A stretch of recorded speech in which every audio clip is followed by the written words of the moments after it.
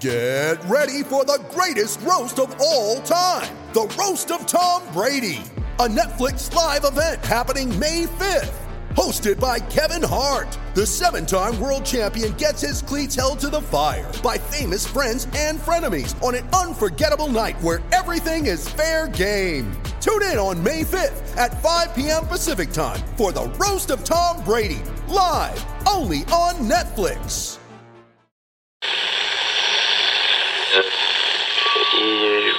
Empire.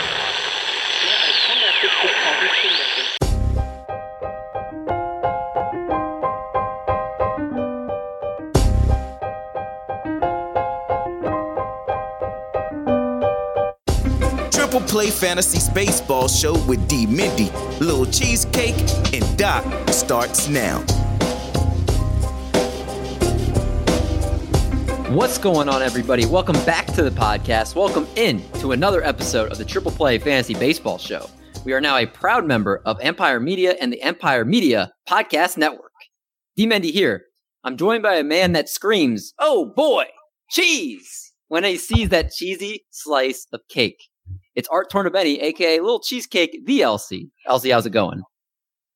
It's going really well. I know we have a big amount of news to get through, but there's one thing that I just want to mention. If any international baseball fans, there's been a story coming out of the British Baseball Federation about some advertising they did for their women's league, and the right and wrong way to advertise. They put basically a half-naked woman as their advertisement, and it's caused some resignation for the women's league chairman, and some of the players have talked about boycotting the game.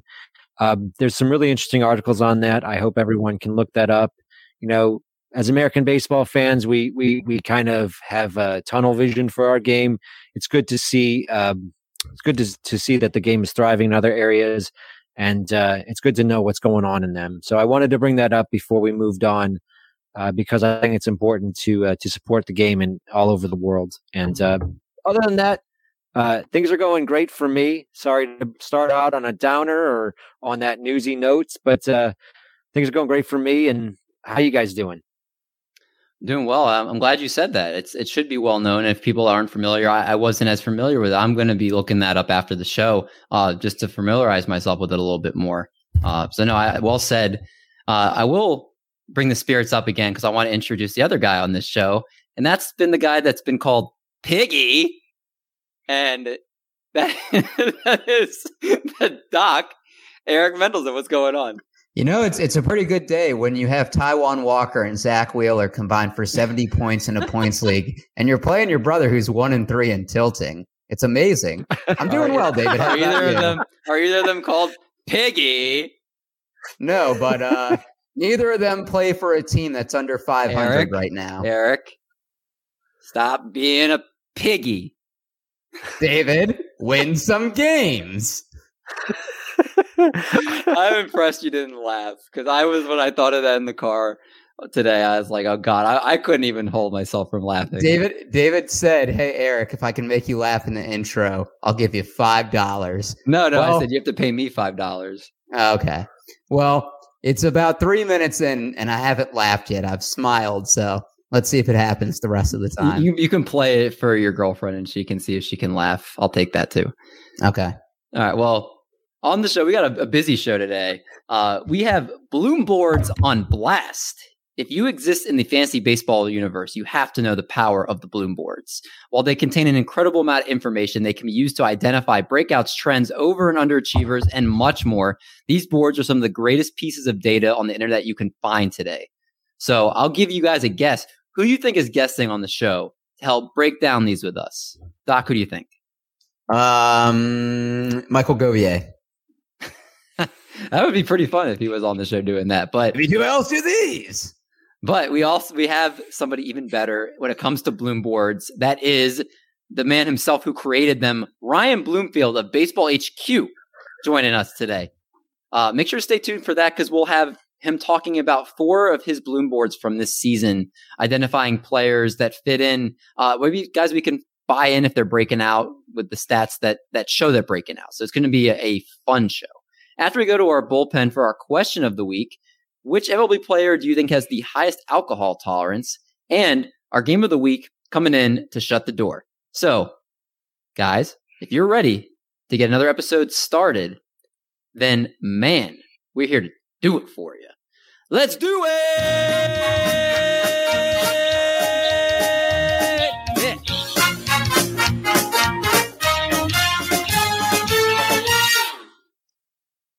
I know I'm getting to the point now where my sound levels are acceptable because my fiance, who I think hears me scream that in the house, I think when she first heard me do it, she's like, God, why are you screaming? And now she doesn't even like look at me now. She's just like doing what she's doing, doesn't care. So shouldn't look at you anyway, ugly. Are you upset because I called you a piggy? That's creative. I can't believe you said that. Well, a lot of news. Unfortunately, with our schedules, we can't really do much more than one pod a week. That could change down the road. But so news definitely does back up. We want to make sure we get you guys our perspective on all the news that comes out over a week's time. And we're going to start out with the most recent news, and we'll kind of backtrack to stuff that have happened since we last recorded. Got to start out first with one of the GOATs, and that's Albert Pujols, who was designated for assignment today. His last year with his Angels contract.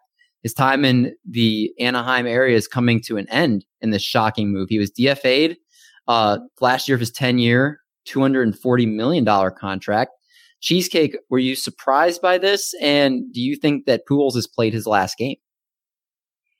I was surprised because of the respect that Pujols has around the game and the fact that the Angels they've been playing him, and he hasn't been terrible this year. He's been a pretty decent hitter from the last I checked on it. He might have gone on a slump recently, but they have always shown him the respect of keep putting him out there, even though he has been sort of an average to below average player for a few seasons now.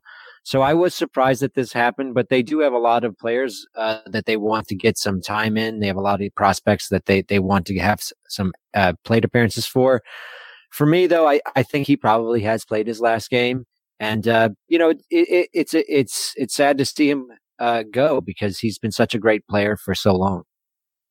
Yeah, and for people that are like, oh, let's have him reunite with Tony La Russa, remember, first base is occupied by Jose Abreu, and the DH right now is occupied by Yermin Mercedes. So there's not exactly a fit for him for everyday playing time for his old manager. Not like the Cardinals necessarily need his bat right now either. He's better than Matt Carpenter, though. I don't know. Matt Carpenter's hitting under 100. But Matt Carpenter has more position flexibility, which I think is what keeps him with the Cardinals. Mm-hmm. I did hear this nugget from Jeff Passan, who did say, I think they had been thinking about this move back at spring training, and the final nail in the coffin seemed to be when Yarbrough pitched a bit against them yesterday. I don't have Pujols' numbers in front of me, but apparently he's had a lot of success against Ryan Yarbrough, and it was very well known the amount of success he's had, and he still didn't get in the lineup. And I think that caused problems in the clubhouse. So that's what Passan said today on SportsCenter. So I'm guessing that was the straw that broke the camel's back for that. Let's go to another bit of news here. The Blue Jays are placing George Springer back on the 10-day IL, retroactive to May 3rd with a right quad strain. He re-aggravated the same injury that kept him out for most of April. He's had 18 at-bats this season, so he hasn't had a lot of at-bats with his new team. They are expected to bring in Jonathan Davis, recalled from AAA Buffalo. His tenure is definitely not off to a good start. Doc, how frustrated are you right now with Springer? And is there anybody on the Blue Jays roster that you're expecting to benefit from this? Yeah, so Springer is like the one guy that I don't own in any of my leagues. I've been decimated by injuries for TGFBI. It's got to be frustrating. This is the first year of a 6-year contract. I think the Blue Jays were somewhat favorites to come out of the AL East and maybe even contend for the World Series. And Springer is the most they've spent on a free agent in a while. And the fact that he's been able to only play 4 games at DH, I think you're not optimistic. They said that he's not going to come off after the minimum 10-day IL, but I think it bodes well for Teoscar Hernandez and Randall Grichuk, who probably both would have been battling playing time had he been healthy. Yeah, I think people were wondering how the Blue Jays were going to get all those bats in, including Rowdy Tellez, who's not even with the team right now. He's sent down. So And Lourdes has started off very, very slowly, so it gives him a little bit longer runway as well to sort of pick it up too. And they say this every year. Draft talent. Don't worry about the opportunity. I don't know if that's exactly how it goes, but pretty much they're saying, look, talent will win out. If you're worried about crowded situations like the Padres, like the Blue Jays, there's always people that are getting hurt or underperforming that will make sure if your guy's a stud like you think he'll be, that he'll get in the lineup. So just make sure to remember that when you draft for next year. Red Sox ace Chris Sale worked off a mound today for the first time in his recovery since March 2020 TJ. It's interesting. Jen McCaffrey of The Athletic was among those to relay this. There's still no timetable for his return to action. I don't think anybody's holding on to him too much in redraft leagues right now. Maybe you'll get a little bit of action from him at the end of the season, but it is a good step in his progression here. The Angels announced a series of roster moves, including the moving of Anthony Rendon back to the 10-day IL with a left knee contusion. This will be Rendon's second trip to the IL this season. He missed about 2 weeks in April due to a left groin strain. After returning for 7 games, he's out again with the knee. It expected that he can return in relatively short order, according to Mike DiGiovanna of the Los Angeles Times.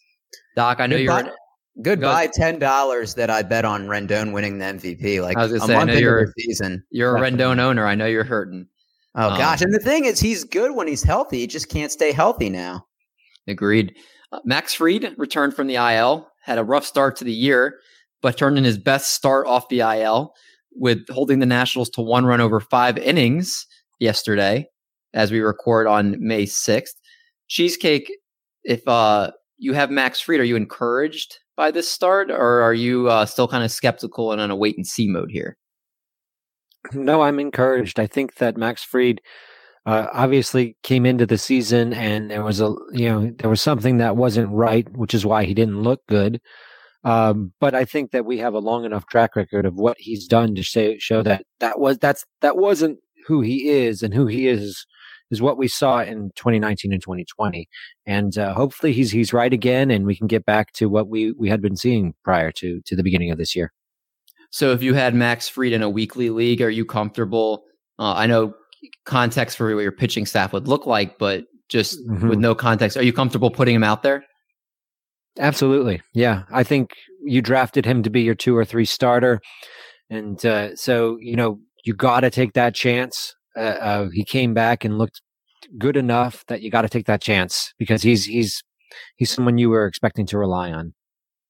Fair enough. The Rays announced they've placed right-hander Diego Castillo on the 10-day IL with right groin tightness. Pete Fairbanks is now back in the picture. Cheesecake, is he someone you would think would be the closer for them? Well, he's someone who was rumored to be part of the potential closers until Castillo kind of grabbed a hold of it. So he's someone who I would speculate on. The Rays always have a few guys, but right now he's the guy I would look to. Yeah, and if he's a free agent in your league, definitely I would go pick him up. Reds first baseman Joey Votto suffered a fractured left thumb on Wednesday. He's looking to miss about a month, according to Bell. Votto's walk and strikeout rates also have been much worse than his career marks. Pete been talked about since last year that he kind of changed his approach at the plate. But the bottom line results, if you look at his StatCast metrics, he ranked near the top of the league in expected slugging percentage, average exit velocity, expected weighted on base percentage, hard hit percentages, and expected batting average. So I think there was some room for positive regression for him.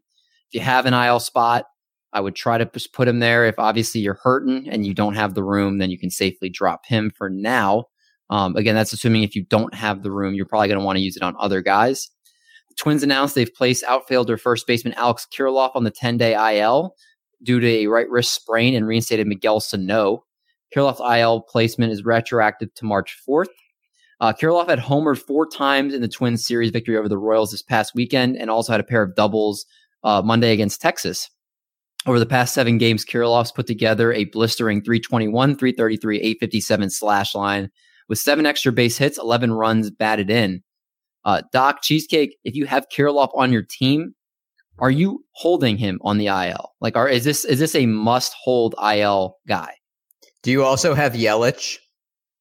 Yeah, I mean, because that's my TGFBI team. There you go. Headlined by it. You guys tell me. Should I be holding on to him? I mean, he's been the Twins' best hitting prospect for a little while now. And he actually was not a high strikeout guy in the minors. He's a guy that makes a lot of good contact. I'm holding on to him if you can, personally. I don't know how you feel about it. Well, one thing that I want to say, because I drafted Kirilloff in TGFBI and dropped him to I think before the season started when he didn't come up with the team. When he came up and was starting to hit very well, I had definitely that regret feeling. And now I have a little bit of a happy feeling because he's injured, and I want to know if that makes me a bad person. I was going to say, do you want to reword that? Jeez, does that make me a bad person? And is there a word for it's like the Schadenfreude effect, fantasy baseball effect, where like when something bad happens to someone else, it makes you feel good? I don't know. I feel kind of like a bad person because it was my move to drop him, and now that he's injured, I'm like, oh God, if he stays injured, then I didn't make a bad call on dropping him. God, you are so bad. We're dropping you. Why you being a dickhead fool? Stop being a dickhead. I couldn't say it better myself. God, cheesecake. I was gonna use that for. I was gonna use that for Doc, but that was the right time to do it. Hey Doc, it was the perfect time. Doc, thanks for sparing me. Doc, I have a question for you. You're gonna ask me what's the question? Hi, how are you? Told you I'd make you laugh. Okay, back to the news. We're back in character here. Amir Garrett was suspended 7 games and fined undisclosed amount for his benches clearing incident, just showing again that man is not afraid to throw hands with anybody right now. Absolutely crazy. He got suspended then 7 more games than all the Astros combined for the cheating scandal. Yeah, you use that a lot. I would change your shtick. Yeah, but it's something you should never forget. Yeah. We also have some news that dated. Well, I'll bring this one up first. Christian Yelich went back to the 10-day IL. Yelich odors. Eric's 1. I'm 1. So frustrating. He's been dealing with this back issue for a while, dating back to last year. So I'm actually very concerned about this. He only played Monday after returning from missing 3 weeks, and he's right back on it. Manager seems concerned right now, as Craig Counsell said, it doesn't feel good, and they something else that hasn't been diagnosed apparently. So, Doc Cheesecake. Doc, I know you're frustrated. I don't even want to ask you because you're going to act out of emotion right now. Cheesecake, as someone who doesn't look like he has too much Yelich, what do you do if you have him? You have to hold him if you have the spot because you took him too high, and you putting him out on the waiver wire right now. It's a reactionary move, and you have to give yourself some time with this to see what the outlook's going to be. Obviously, the injury doesn't look good, and it's something that's possibly lingering since last season, as you said. So you have to keep a little bit of hope alive. If you can hold them at least for a week or two until we have a little bit more outlook on what his timetable for return is going to be.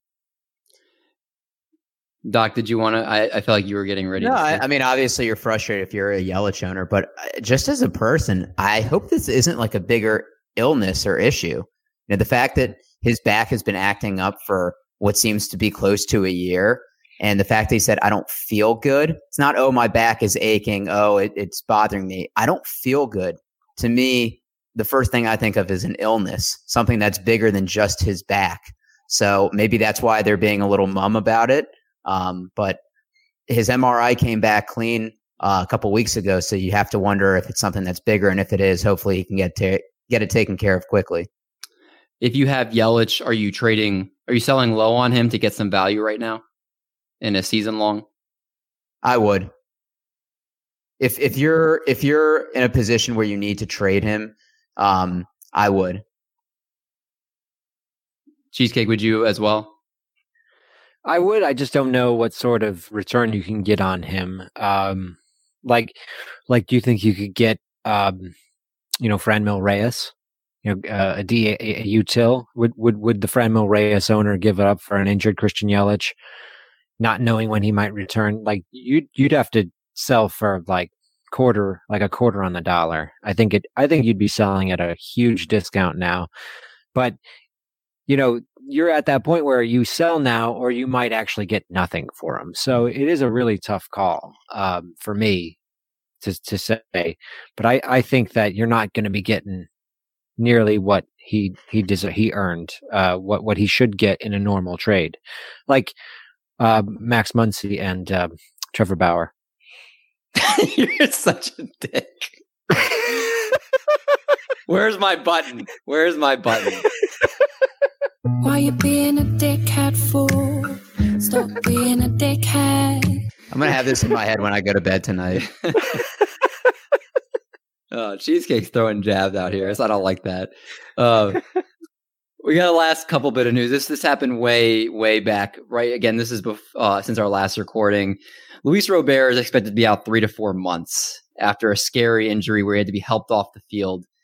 Is there anybody that the White Sox could have right now that you're interested in to take his place? You guys can just chime in. Future White Sox, Albert Pujols.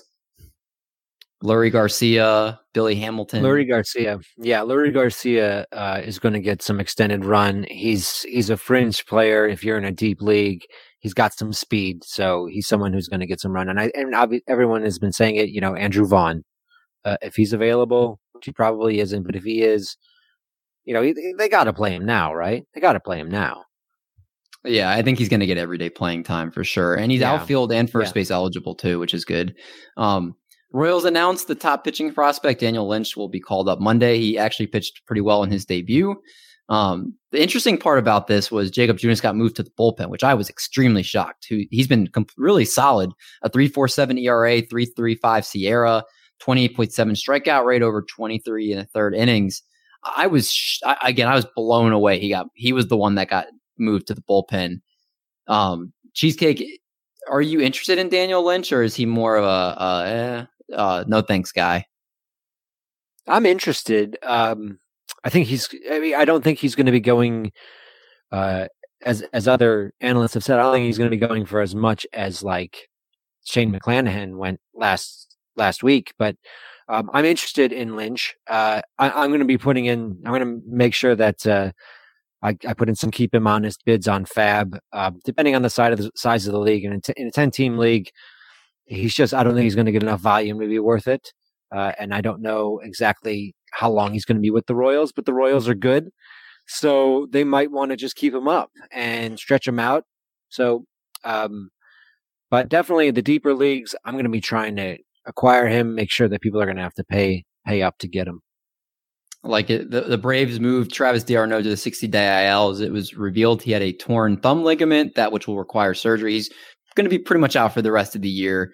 He's not worth holding on if you have him.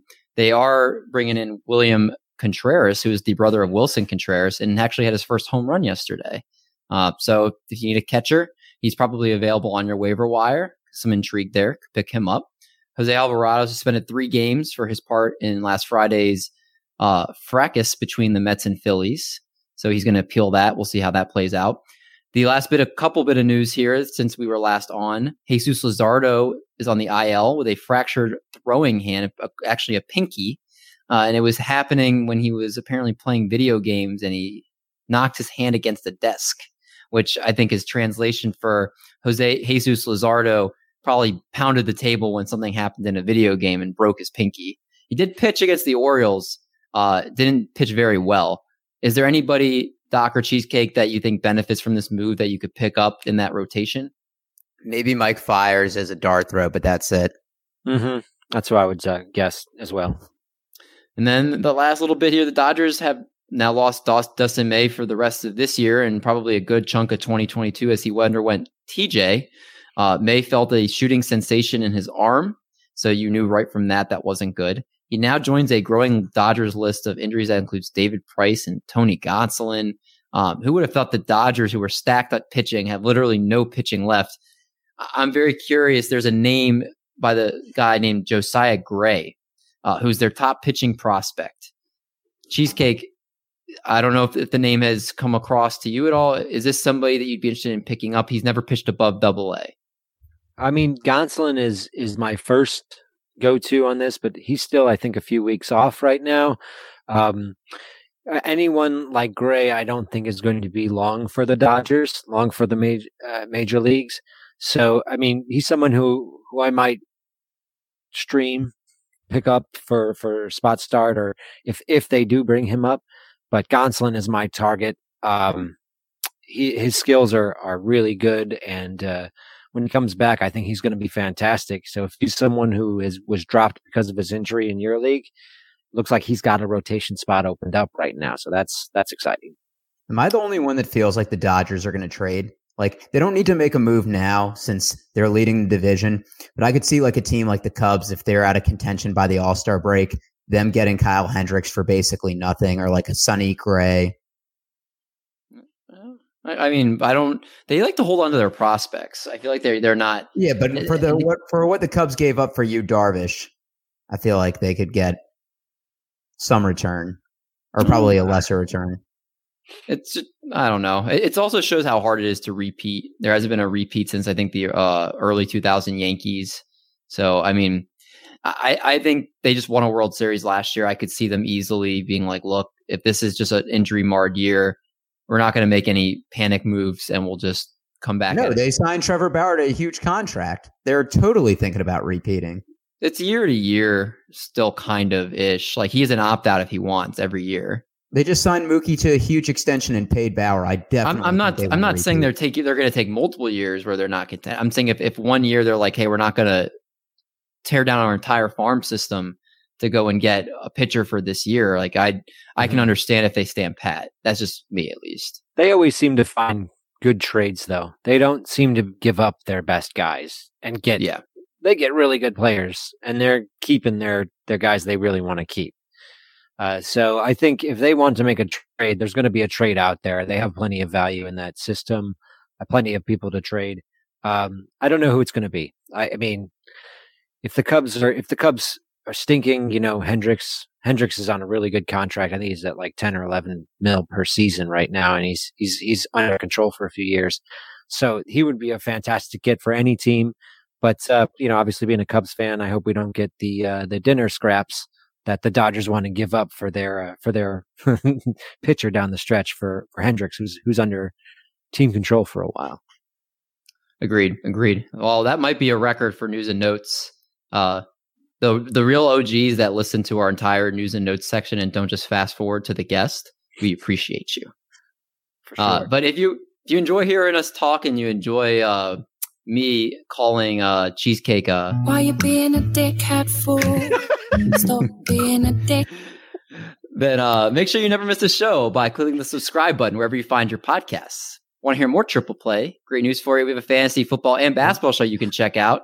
Available anywhere you get your podcasts. If you're enjoying the content, how about you can leave us a little 5-star rating and review wherever you find podcasts and hook your boys up.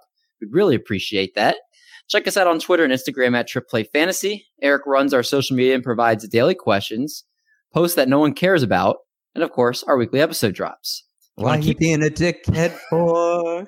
Why you being a dickhead for? If you want to keep the fun going, check out trippleplayfantasy.com. All the best articles, videos, podcasts, and more at the mecca of everything Triple Play Fantasy.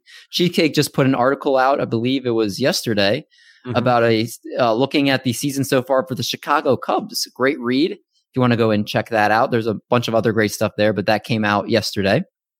And we appreciate if you check out the YouTube channel too. We're trying to hit that 100 subscribers. We're getting very close. We love interacting with our YouTubers. So appreciate any support you want to give us there. But everybody that tunes in every single week, whether you listen to the pods, you watch us, any way you interact, we appreciate you. And I want to let that be known. So, Doc, do you appreciate the people? I appreciate the people a lot. There you go. Well, we will not hold you guys up any longer. We're going to jump into Bloomboards on Blast with Ryan Bloomfield right after this quick break. You ready? Showtime. On May 3rd, summer starts with The Fall Guy. Let's do it later. Let's drink a spicy margarita. Make some bad decisions. Yes. Audiences are falling in love with the most entertaining film of the year. Fall Guy. Fall Guy? Fall Guy. That's what the poster said. See Ryan Gosling and Emily Blunt in the movie critics say exists to make you happy. Trying to make it out? Nope. Because I don't either. It's not what I'm into right now. What are you into? Talking. Yeah. The Fall Guy. Only in theaters May 3rd. Rated PG-13. Yo, what's going on? We're back at you live tonight. We got the normal crew, of course. To my, I guess that's my right on the screen. That's Doc. No one's interested in talking to the Doc. You are so salty. We've got Cheesecake. Oh, I always love seeing Cheesecake. How you doing? I'm doing well, man. How you guys doing tonight? Doing pretty good. I feel good because we have a really special guest here that I'm super pumped to introduce. So without further ado, let's get the tunes on for him. I believe I can fly. All right. Tonight, we welcome in a man with this song is too good. I can't even introduce him while this is going. I'm sorry, Ryan. That song is just too much fire for me to cut it off here. We welcome in a man that, with his old hair, you weren't sure if he was a mad scientist with his voice, or I'm sorry, you weren't sure if he was a mad scientist, but his voice, you weren't sure if he's Matthew McConaughey, or with his fantasy baseball knowledge that he's a psychic. The 2020 FSWA Baseball Writer of the Year, the 2015 FSWA Writer of Baseball Article of the Year, and contributor to the Baseball Forecaster and Baseball HQ Radio every year since 2013. Where does this Virginia Tech Hokie have time for all this? I do not know. Ladies and gentlemen, we welcome in the 6-time Home League champion who owns a 2014 KFFL Baseball Analyst Draft title and a 2015 NFBC Draft Champions crown as well. The man who blooms like a flower before our eyes with his awesome bloom boards, Mr. Ryan Bloomfield. How is it going, my friend? It's going great, man. I don't know if I'm more impressed with the intro or the R. Kelly. I've never been introduced with R. Kelly in the background, and that's good stuff.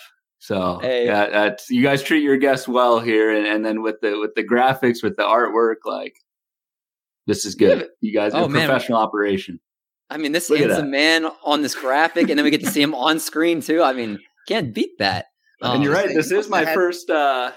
I think, this is my first event post haircut. So I went 13 months without chopping it, and finally did it. So this is my debut with looking somewhat normal.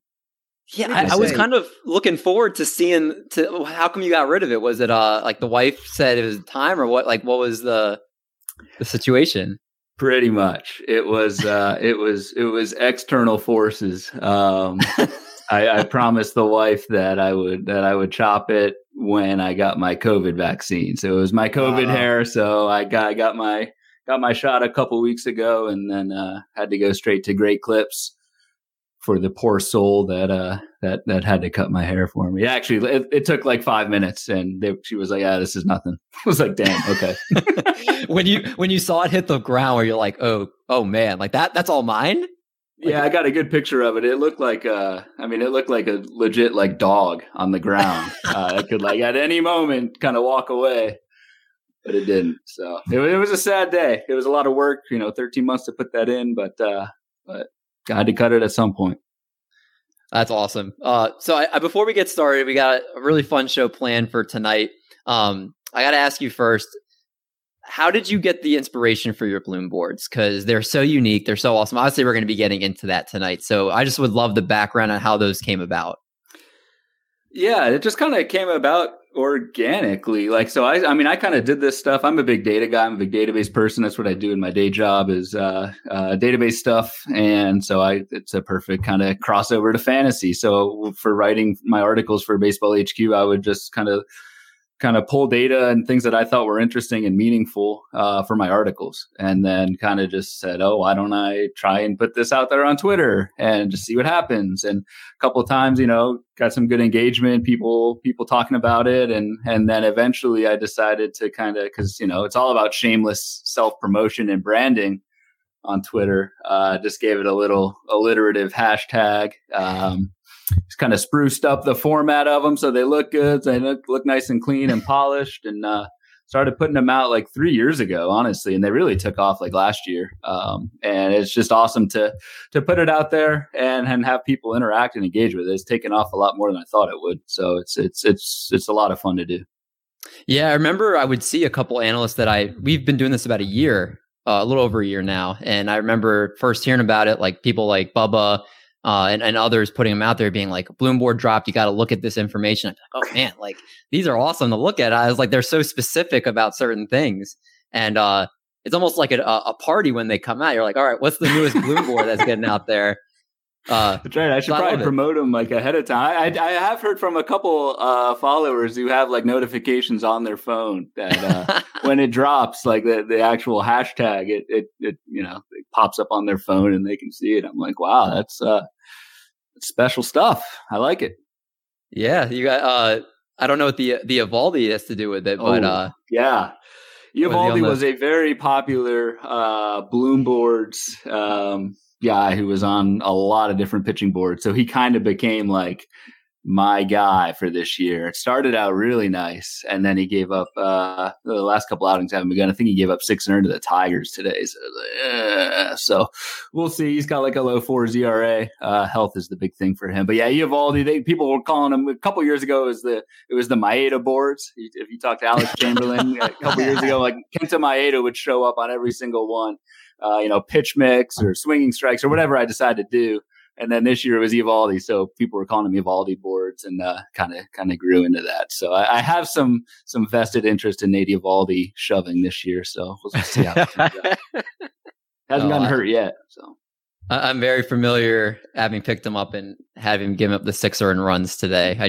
That was what Ryan came on the show and I was in the middle of cursing because I just saw the line. So, but he has looked good for at least the beginning part of the season, and he's been part of that surprise Red Sox team this year. Big part of it.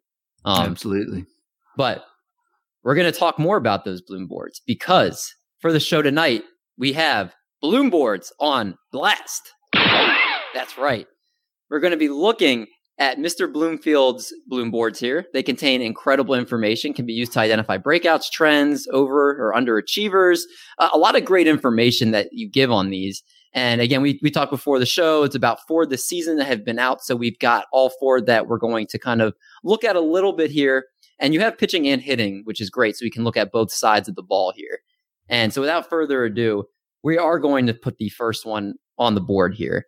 And this one is from, I believe, April 19th. So our pretty faces are going to be cut off from the screen. I apologize for those that are tuning in just to see Ryan's face, but don't worry, it will be up there again. So this first one is April 19th, 13 pitchers with noticeable drops in fastball velo and swinging strike rate through their first 3 starts. And this was according to Main Event ADP.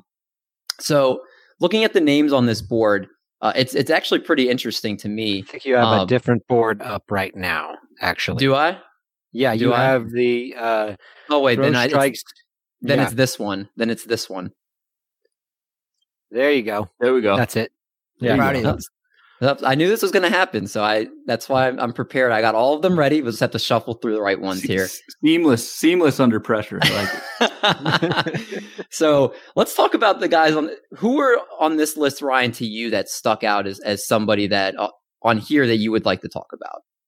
So like this is so this was done a couple of weeks ago, and I guess just a super quick step back if your listeners haven't kind of seen these Bloom boards. Basically they're lists of players based on kind of what I think is important in filters. So what I try and do with these things is try to come up with like a list that generates maybe like 10, 15 guys, so it's not some crazy amount of information that you're cramming in a tweet.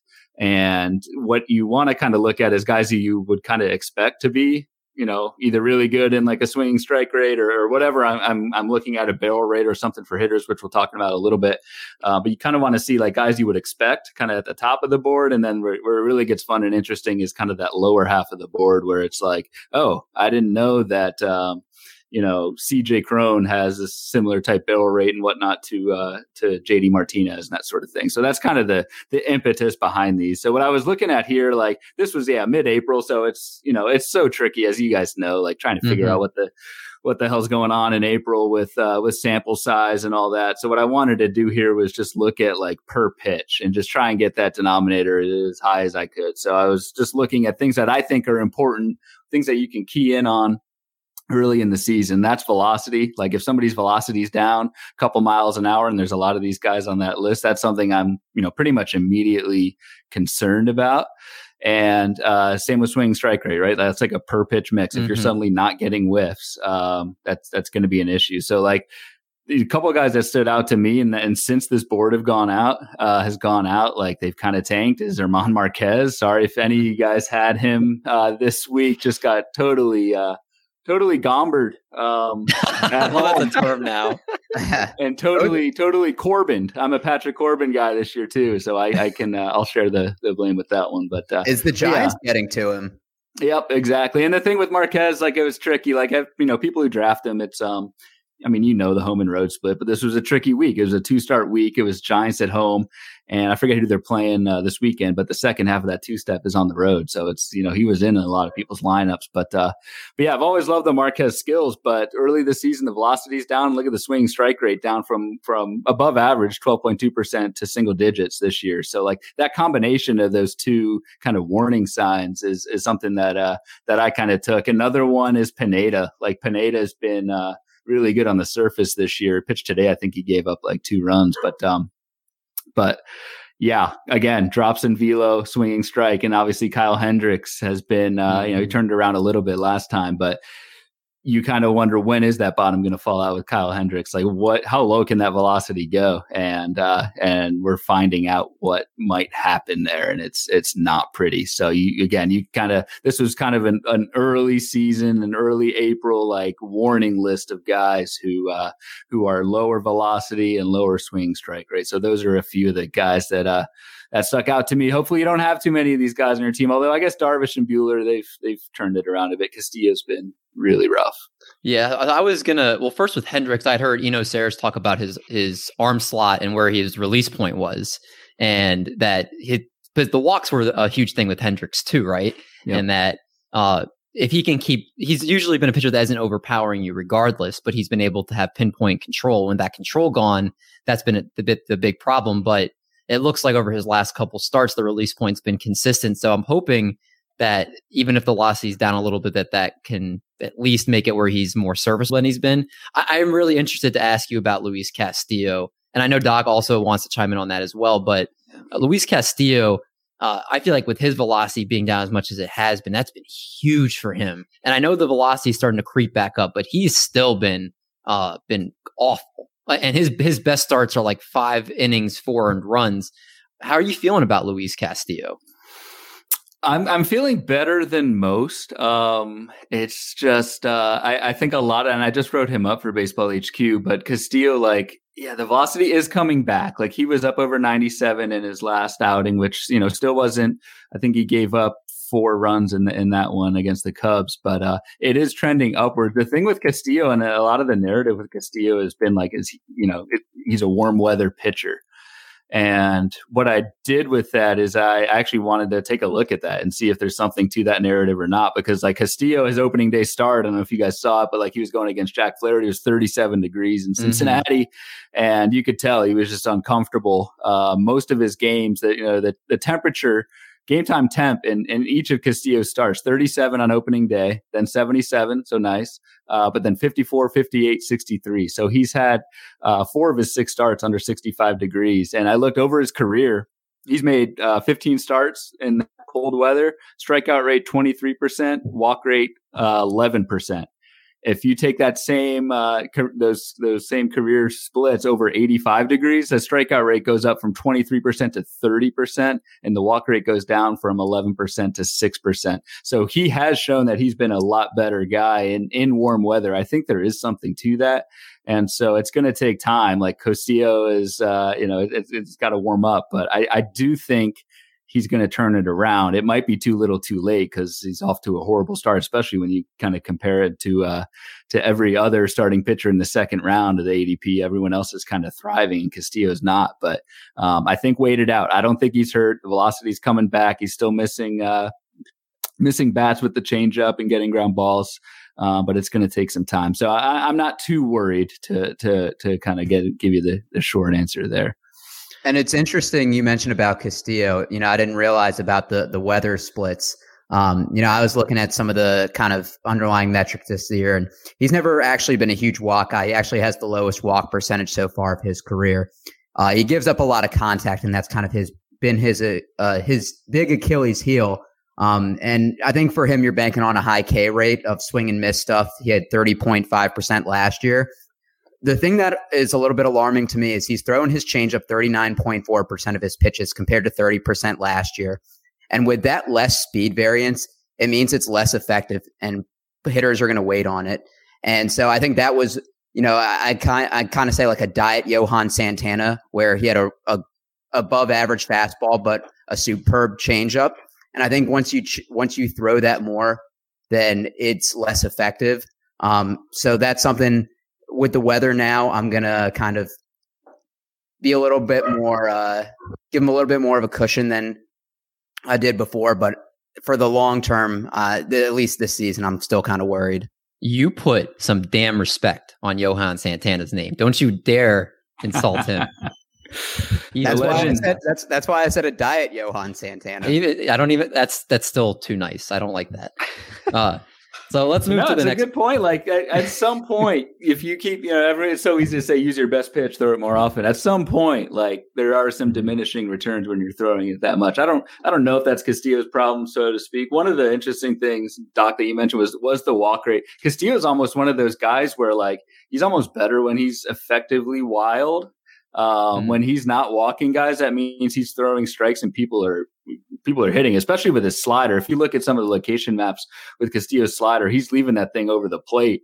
And yes, it's a strike technically. Yes, it's in the zone, but you don't want those things in the zone. You want guys chasing those. And that's kind of been another part of his issue. It's like, I don't know if, I kind of almost want to see that walk rate go up a little bit. So that he's not giving into hitters and trying to force him to chase with his stuff. So it's interesting.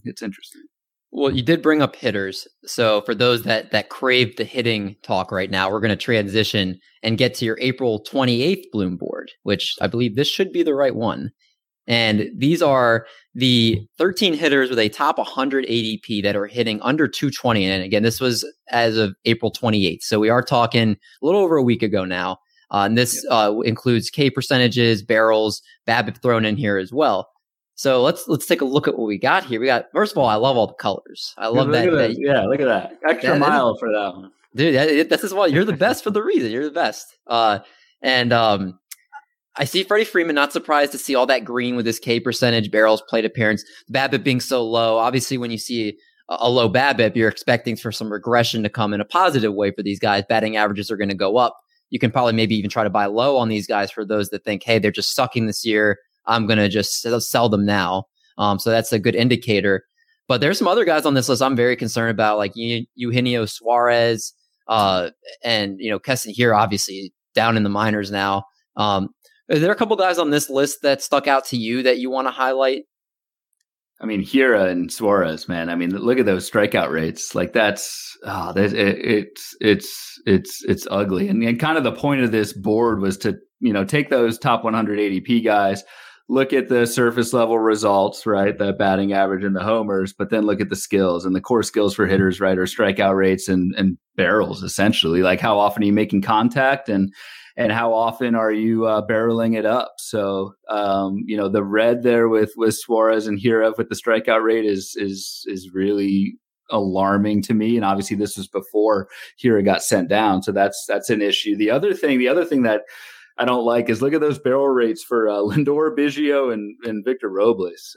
Especially like Victor Robles, I'm just really concerned that he's never, despite all the prospect pedigree, he's just never been able to hit in the major league level.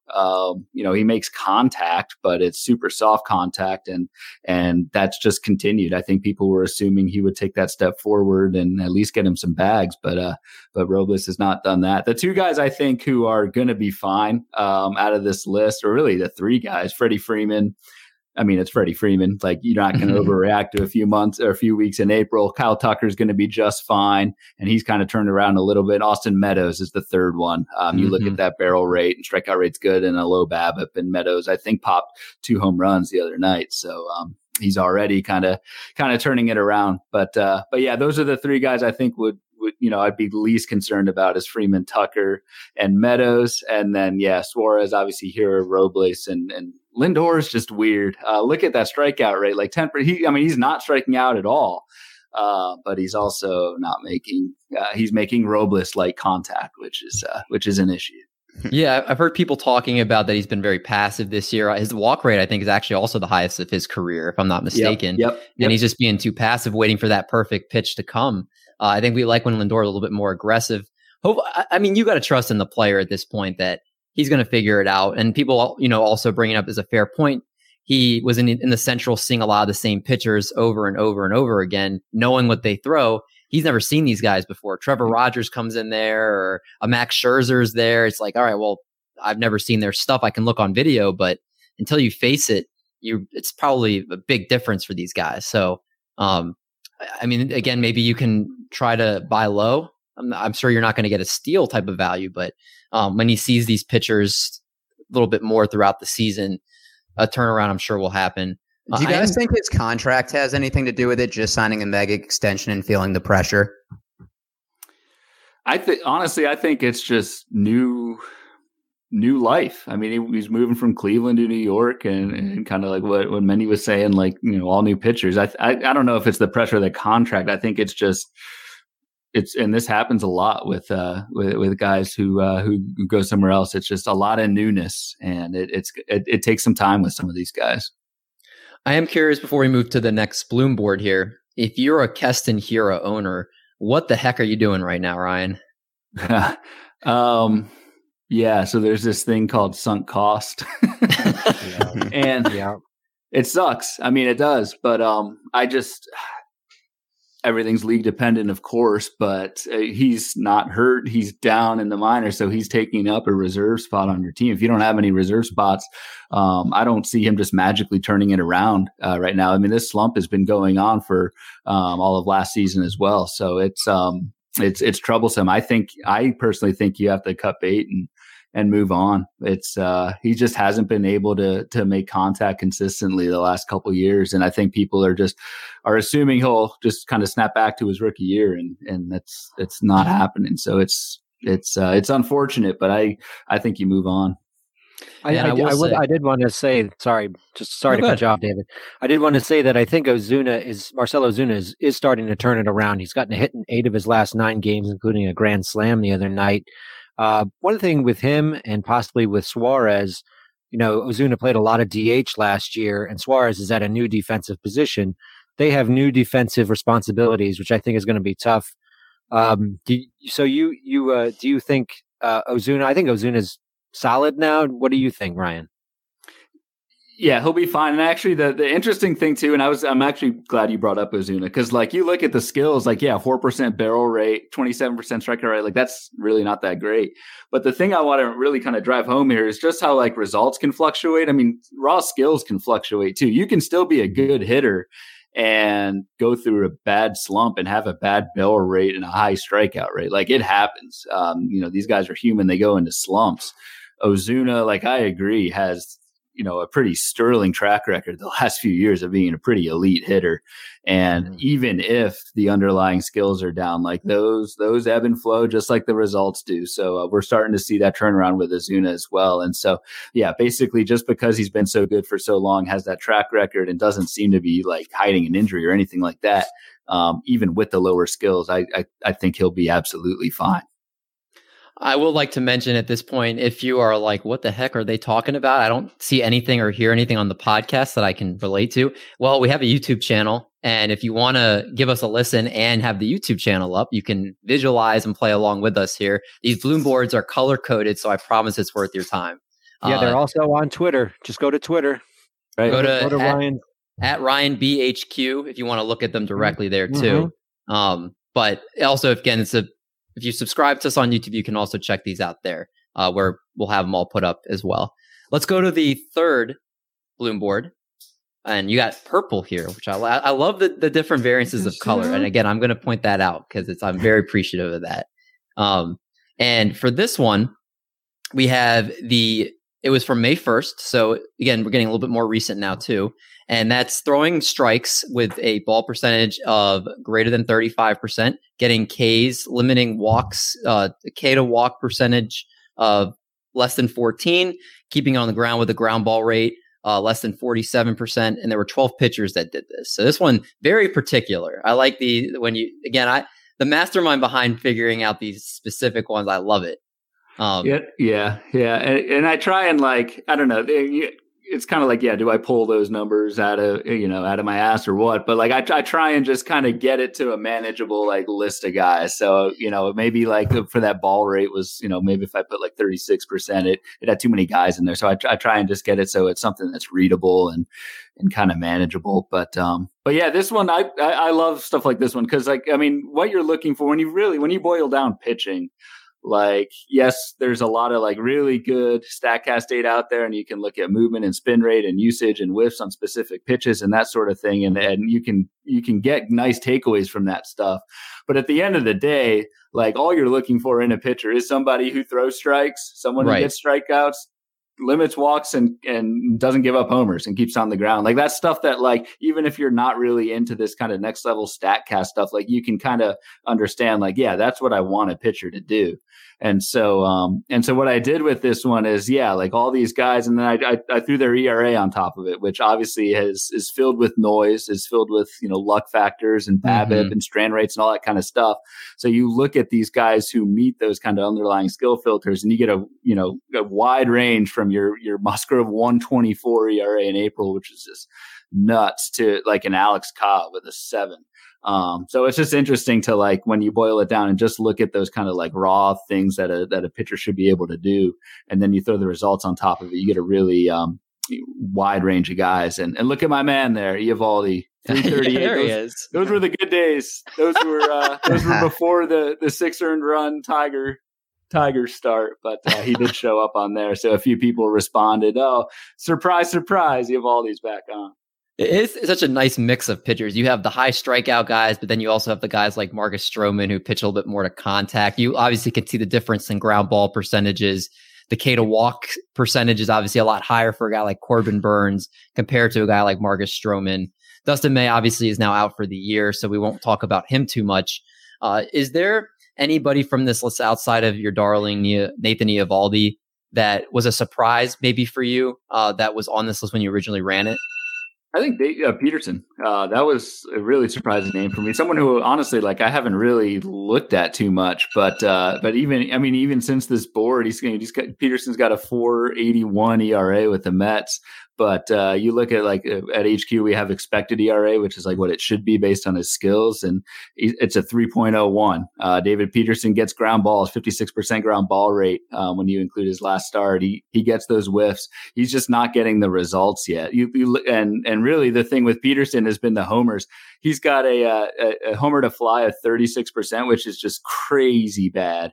And when I say bad, unlucky bad, and that's going to even out if you're looking for kind of a cheap starter who has not really done much on the surface, but is actually making gains with the raw skills. I think David Peterson's a guy who, again, I didn't really look at him too much before the season, but I see stuff like this in April and then in his first May start, and I get pretty excited despite the ERA near 5. And then the other one, you're not buying low on Lois Seager or anything, but look at those numbers. It's just crazy what he's been doing. Mm-hmm. And it's kind of one of the kind of mini crusades we've been on in HQ is really just kind of leveraging those middle relievers this season because they are throwing more that innings gap between the starters and the middle relievers is shrinking. So if you get a Loaiziga who, has just elite ratios, throws in some wins, maybe a save or two there.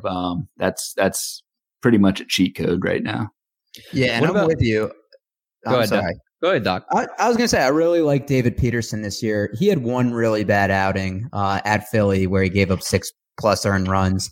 But I see the upside. He has 2 games where he's gone at least 5, 1 earned or fewer, and 8+ Ks. The K percentage is up from 19.5 to 29%.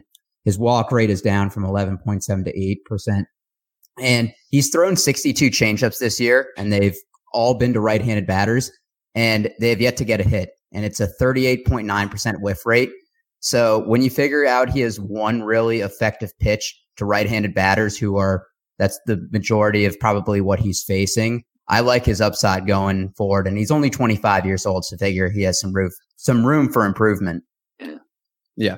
I'm interested, Ryan, the name on this list that definitely, the two Alexes are interesting on this list. Someone like Alex Cobb, who basically is going the Kevin Gausman route and throwing heavy amount of splitters. When someone is basically featuring a new pitch exclusively like that, do you buy into them? Is that something where you're like, hey, I know it's a pitch mix change, but when someone relies on it that much, are you buying in on pitchers like that? Or are you almost like, hey, I don't know if someone's relying heavily on a pitch, especially one like a splitter that can be that have a much variance to it. What are you doing with guys like that?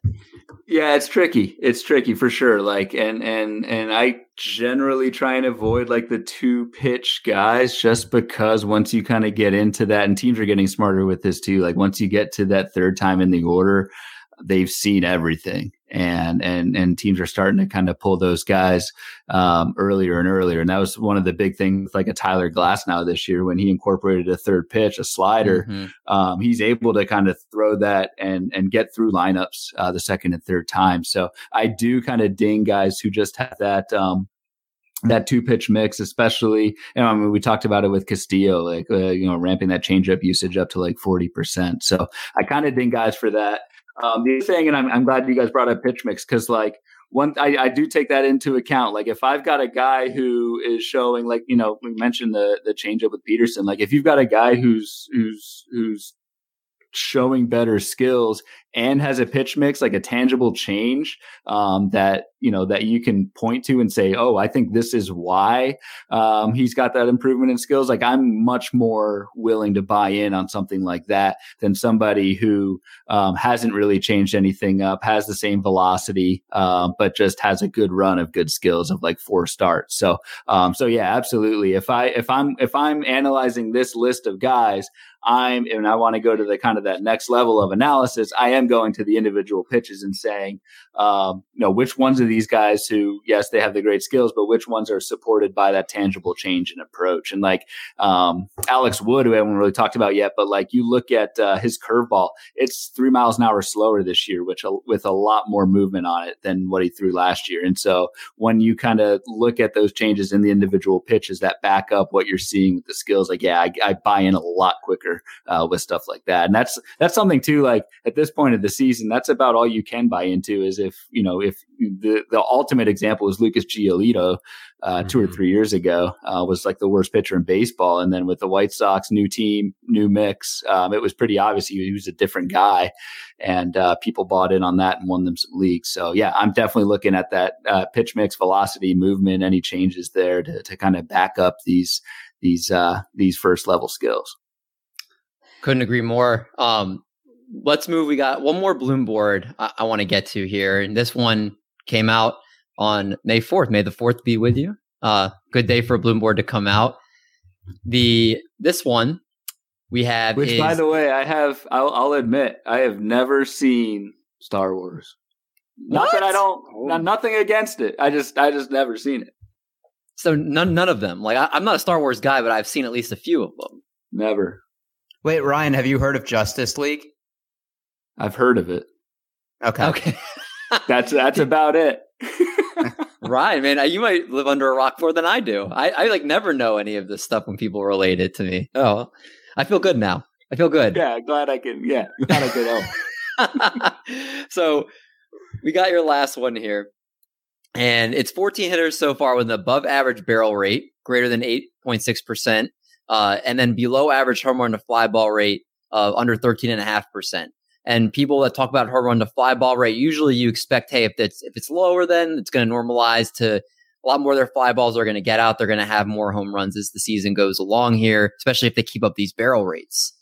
So I like that you have kind of, again, these guys that should be hitting for more power as the season goes along here. And there is definitely a nice mix of guys on this list. Dylan Moore was talked about as could be a darling this year, and his draft position was all over the place.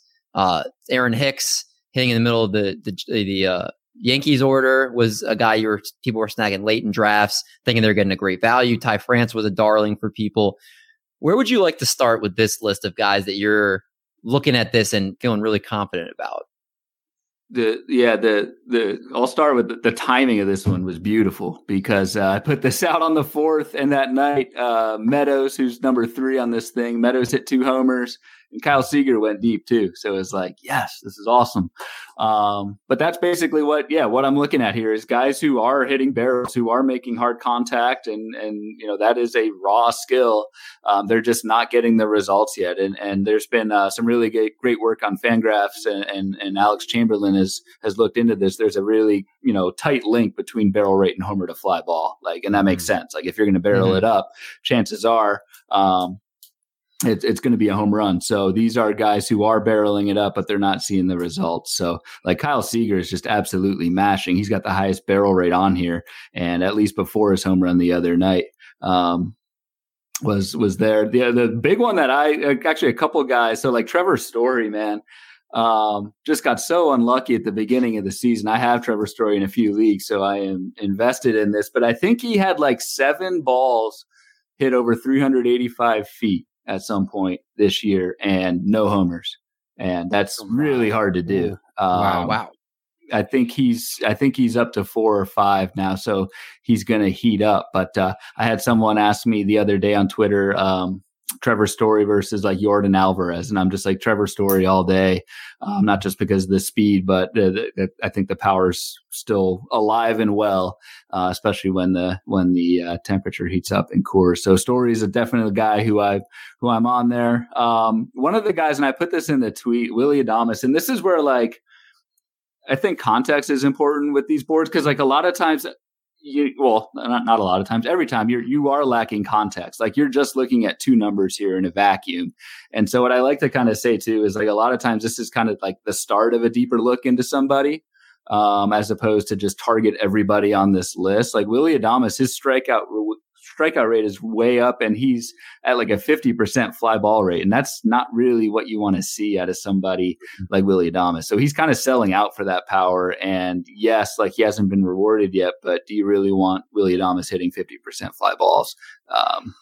No. so that's one where it's like, yeah, he's on the list, but you take a little bit look at a deeper dive, and it's like, maybe you should go back to what he was doing before. So it's also kind of interesting. Kyle Tucker was on both lists.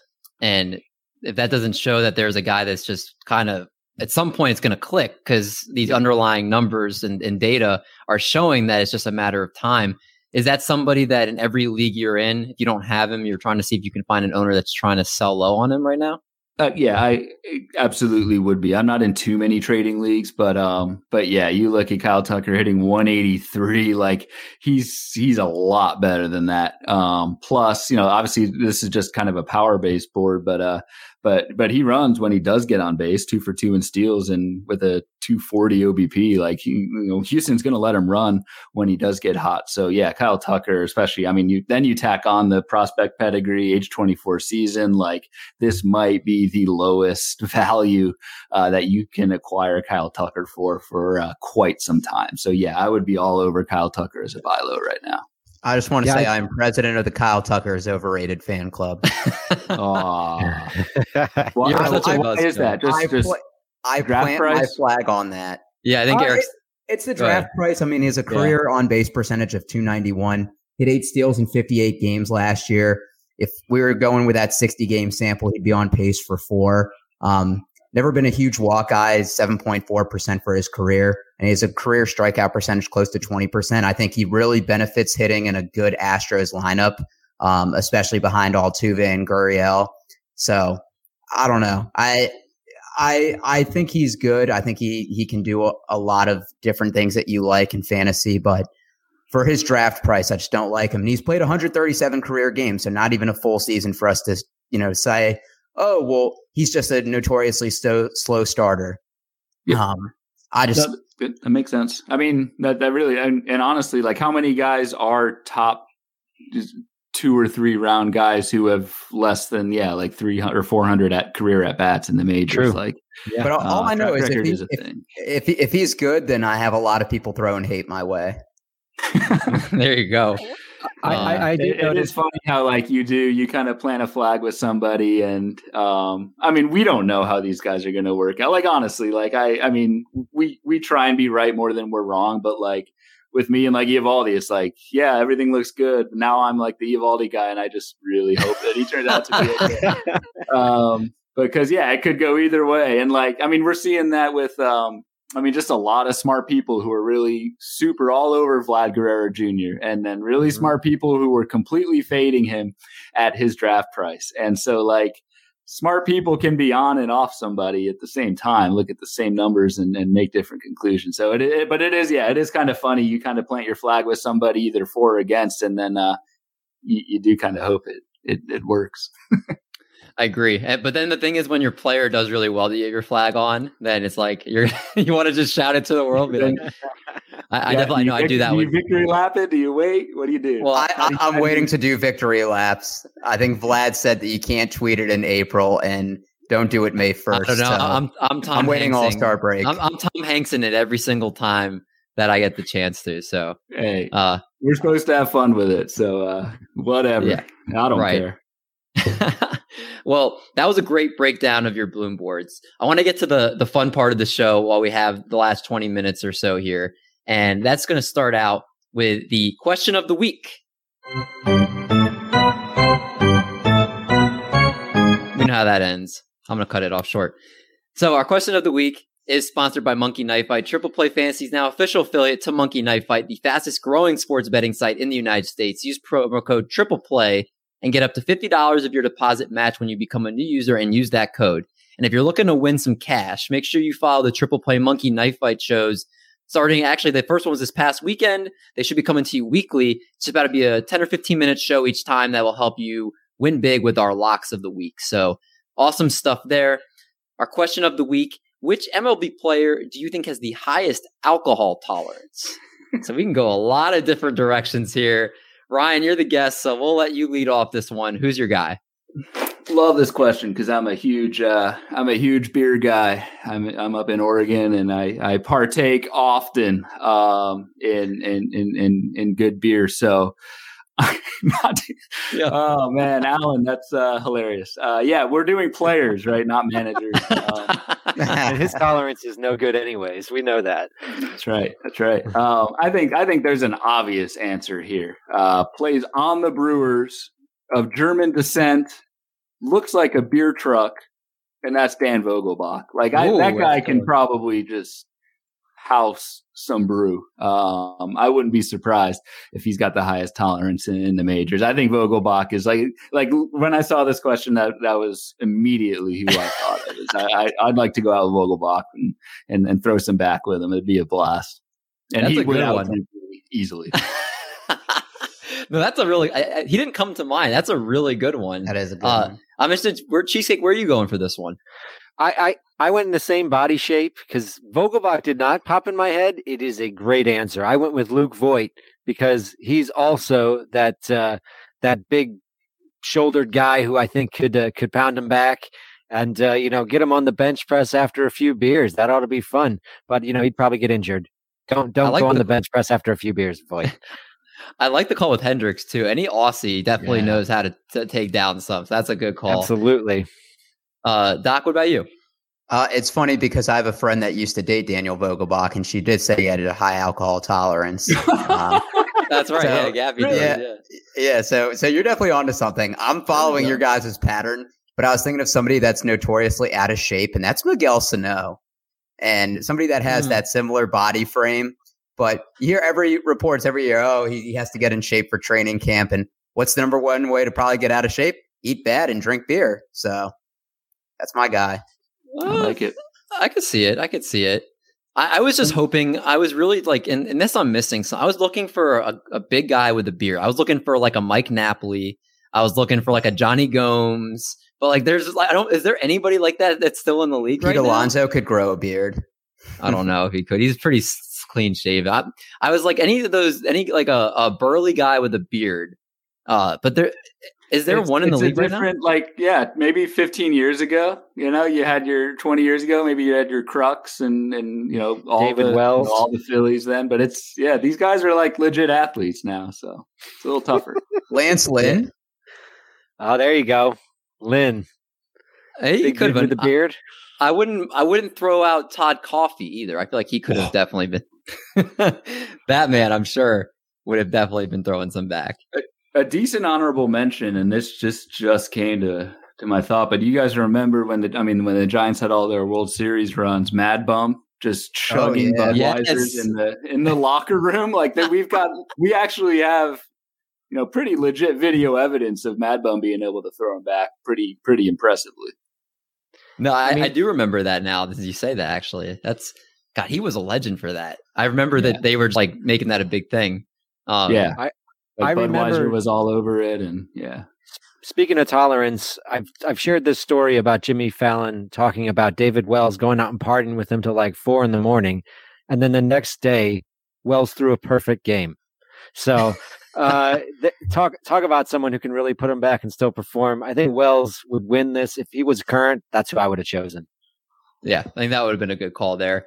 With threats to our nation waiting around every corner, adaptability is more important than ever. When conditions change without notice, quick strategic thinking is crucial. And with obstacles consistently impending, determination is essential in overcoming them. It's this willingness, decisiveness, and resilience that sets Marines apart. With our fighting spirit, we don't just fight battles, we win them. Marines are the constant our nation counts on to fight the unknown. And through adaptable problem solving, we do just that.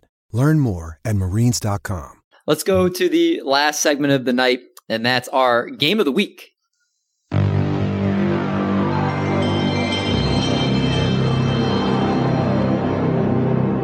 Now, Ryan, I don't know if you were a gamer, but do you know where this is from? No. PlayStation 2 loading music. The PlayStation, yeah. I didn't have a PS2. What was it Genesis? Oh, you had a Sega Genesis. Yeah. Do you still have it? No, I don't have it anymore, but I was a Sega guy. Genesis, then Dreamcast, and those were. Oh yeah, that's old school. Yeah. Oh man, I would say if you still had it, that's worth a lot of money right now. Yeah. And then I became an Xbox, so I was more an Xboxer than a PS guy. I should have put the Xbox sound on next time. So our Game of the Week, hosted by Cheesecake this week. So Cheesecake, what are we playing? Gentlemen, I took some inspiration from Bloomboards and picked a statistical time period to analyze, and I also took some inspiration from my other job in the industry, and that's right, for SB Streamer. And I looked up who's had the WRC Plus for the past week. Bad WRC Plus for the past week. Maybe you want to try streaming against them. But so I looked at it by division, and the game this week is you guys are going to try and guess the past week best and worst per division, and 1 point for each guess. And then I have the tiebreaker at the end. So this should go pretty quick. I know we have a hard out, so I feel like this should go pretty quick. If you guys have something to write down, why don't we start with the NL East, best for the past week and worst for the past week. We'll go one at a time, Ryan, then David, then Doc, and then we'll rotate who gets the first guess. Do you guys understand what I'm saying now? Is it player or team? That's what I was going to ask. Player, team. Sorry. Teams? Yeah. Okay. That makes it a little easier. As a team. So as a team. Sorry. Yeah. And you're saying who has the best WRC Plus? Yeah. As a team. So we'll start with the NL East, best and worst for the past week. Ryan, why don't you start us off? Best and worst. I'm going to go worst is going to be the Mets. Francisco Lindor by himself, dragging them down. And I'll go for best for NL East. I'll go Phillies. So, David? I'm going to either be really stupid or I'll be really smart. I think the Mets had scored like 8 runs within the last week. It was one of those games against the Cardinals or Phillies or whoever they played. it was like an 8-8 game or something. So that alone probably makes their WRC plus a little higher. I'll say the Mets are 1, and I'll say the Nats are last. Doc? I'm going to say the Marlins are last. I can't remember them having a high scoring output. And I'm going to go Phillies are first. So in the NL East, the top team for the past week is the Braves at 109 WRC plus. The Braves. I was thinking them, but I thought the Phillies were hot. The Phillies are incredibly cold. They have a 74 WRC plus. They are the worst team in the division over the past week. Okay. Wow. So why don't we jump to the AL West, and we'll start with David, top and bottom team in the AL West. We have no points on the board yet. Bottom's got to be the Mariners after they were no hit. The top I'll say is I'll go the I think either Oakland or the Astros. I'll go the Astros. Doc? I'm going Mariners are the worst, and I'm going Angels the best. Ryan? I got to go Mariners worst. Like I don't want to fall behind, even though it doesn't make for interesting podcast. I'll go Mariners low. I'll go A's top. Well, Ryan, you are 2 for 2 on that one. Mariners and A's are the worst and best in the AL West for the past week. Mariners have a 71 WRC plus. A's are at 113, doing very well. We're gonna jump to the NL West right now. Doc, you're starting this one off. Best and worst of the last week. I'm going to go best Giants. And I'm going to go worst Dodgers. Ryan. I'm going to go worst Diamondbacks. Best. God, yeah, the Dodgers have just been terrible. Worst Diamondbacks, best Giants. David? After what the Giants did to the Rockies, I would say it has to be the Giants, number 1. And then I'll say last, I'll say the Padres. David! Wonderful! Padres been ice cold, 83 WRC plus over the past week. Giants are at a nice 125.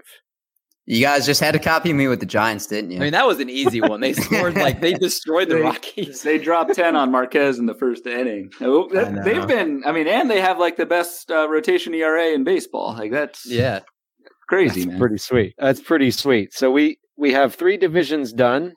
Why don't we go to the score? What do we? Yeah, right now we have. I've got 3. You guys each have 3, and I have 2. That's right. We're gonna go to the AL Central right now, and who goes first? It is Ryan goes first. Yeah, AL Central. AL Central. I'm gonna go last Tigers because yes, and I'll go White Sox. David for the best. I feel like it's got to be the Tigers, even though I would wonder if it's a curveball.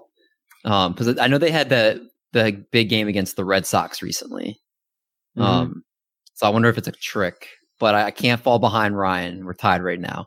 I'll separate from him later on. So I'll go Tigers last, and I'll go one way or the other. Yeah, and I'll go number 1. I'll go the Royals. David, that's what I was going to say. Now I need to catch up to you. We still have 2 more divisions. Yeah, I'm locking in with David's answers too. That's the first thing that came to my mind. Even though I do think the Indians have been bad, but I'm going Tigers Royals.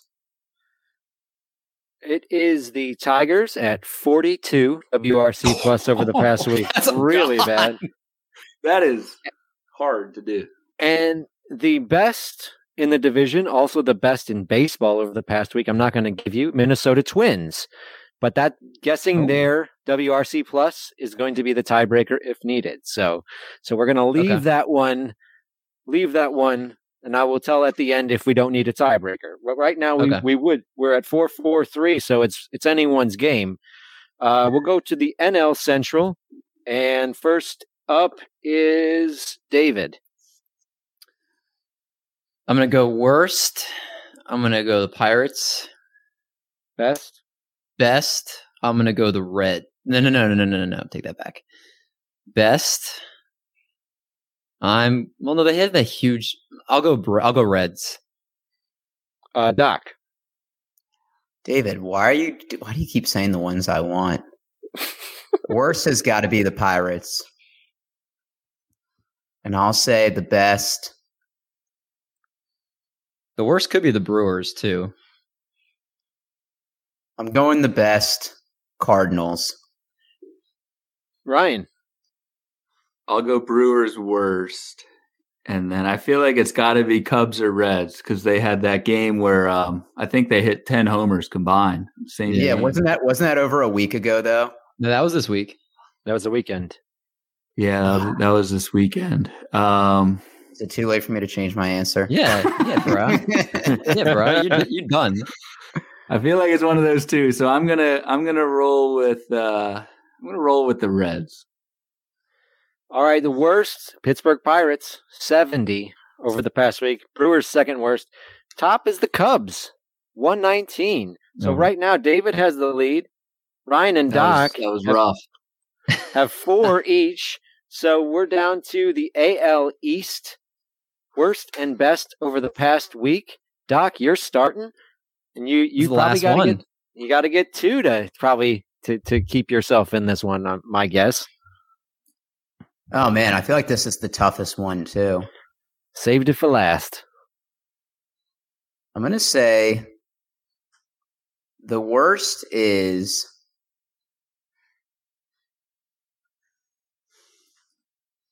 be easy to say the Orioles. The Orioles have been the Orioles have kind of been mashing. Come on, Doc. We're getting old here. Okay, I'm gonna say I'm going to do a curveball. I think the best is the Orioles, and I'm going to say the worst is the Blue Jays. Okay. Ryan. I'll go Yankees best. And Orioles worst. David. Red Sox best, and I'll go Orioles worst. We have a tie. The worst is the Orioles, best is the Yankees. Ryan and David, you are now tied with 6 points each. What a comeback. Wow. What a comeback it is. And the tiebreaker is closest to guess the Twins. WRC Plus. They are the best in baseball over the past week. Closest to guess. I guess, Ryan, you are the guest, so you can tell me if you want to go first or second. I'll go first. Okay. Is this a Price is Right, or is this just closest? No, you can go over. Closest. Yeah. I'll go. Man, this is intense. I'll go 135. And David, can't blow this. I can't. I'm not losing. You already blew a 2-run lead in the last division. The number that stuck out in my head the moment you read the question was 143. So I'm staying with 143.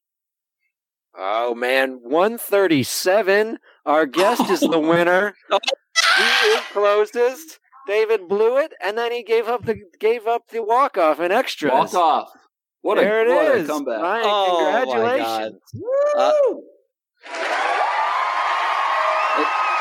Wow. The crowd is happy for you. I'm not very happy right now, but I got to give it to you. That was a great comeback. And I want to thank you for coming on the show with us, Ryan, because we had a blast having you on tonight and chatting with you. Yeah, that was a ton of fun. That game was awesome too. Yeah, you guys are doing great things. I love listening to your pod last week with Jen Stad. So I don't have any Stump the Schwab or any accolades like Scott does. But but I hope you guys enjoyed talking some Bloom boards, and yeah, it was a blast, fellas. Hey man, you are awesome. Just because you weren't on Stump the Schwab, we treat you the same. It was a pleasure to get to pick your brain some. And for those that aren't familiar with you, in case they for some reason aren't on Twitter, can you let them know where they can find you, all your work, and any projects or something you might be doing? Yeah, sure. At RyanBHQ on Twitter if you want to follow me. If you don't want to follow me but want to look at Bloom boards, just search hashtag Bloom boards and they're there for you. I try and put out during draft season. I was going almost every day with one, probably like twice a week now, as the season goes. So that's where you can find me. And then all my written work and all that stuff is over at baseballhq.com. So. Awesome. Well, again, Ryan is one of the best out there, one of the brightest minds in the fantasy baseball community. So make sure you're following him if you're not already. Next week, we'll have another fun show planned. We haven't booked the guest yet, but I promise it'll be something real good here. So just make sure to stay tuned for that. But until then, everybody stay safe out there. Enjoy another great week of baseball. And we're going to make like a bread truck and we're going to haul some buns. So catch you guys next week.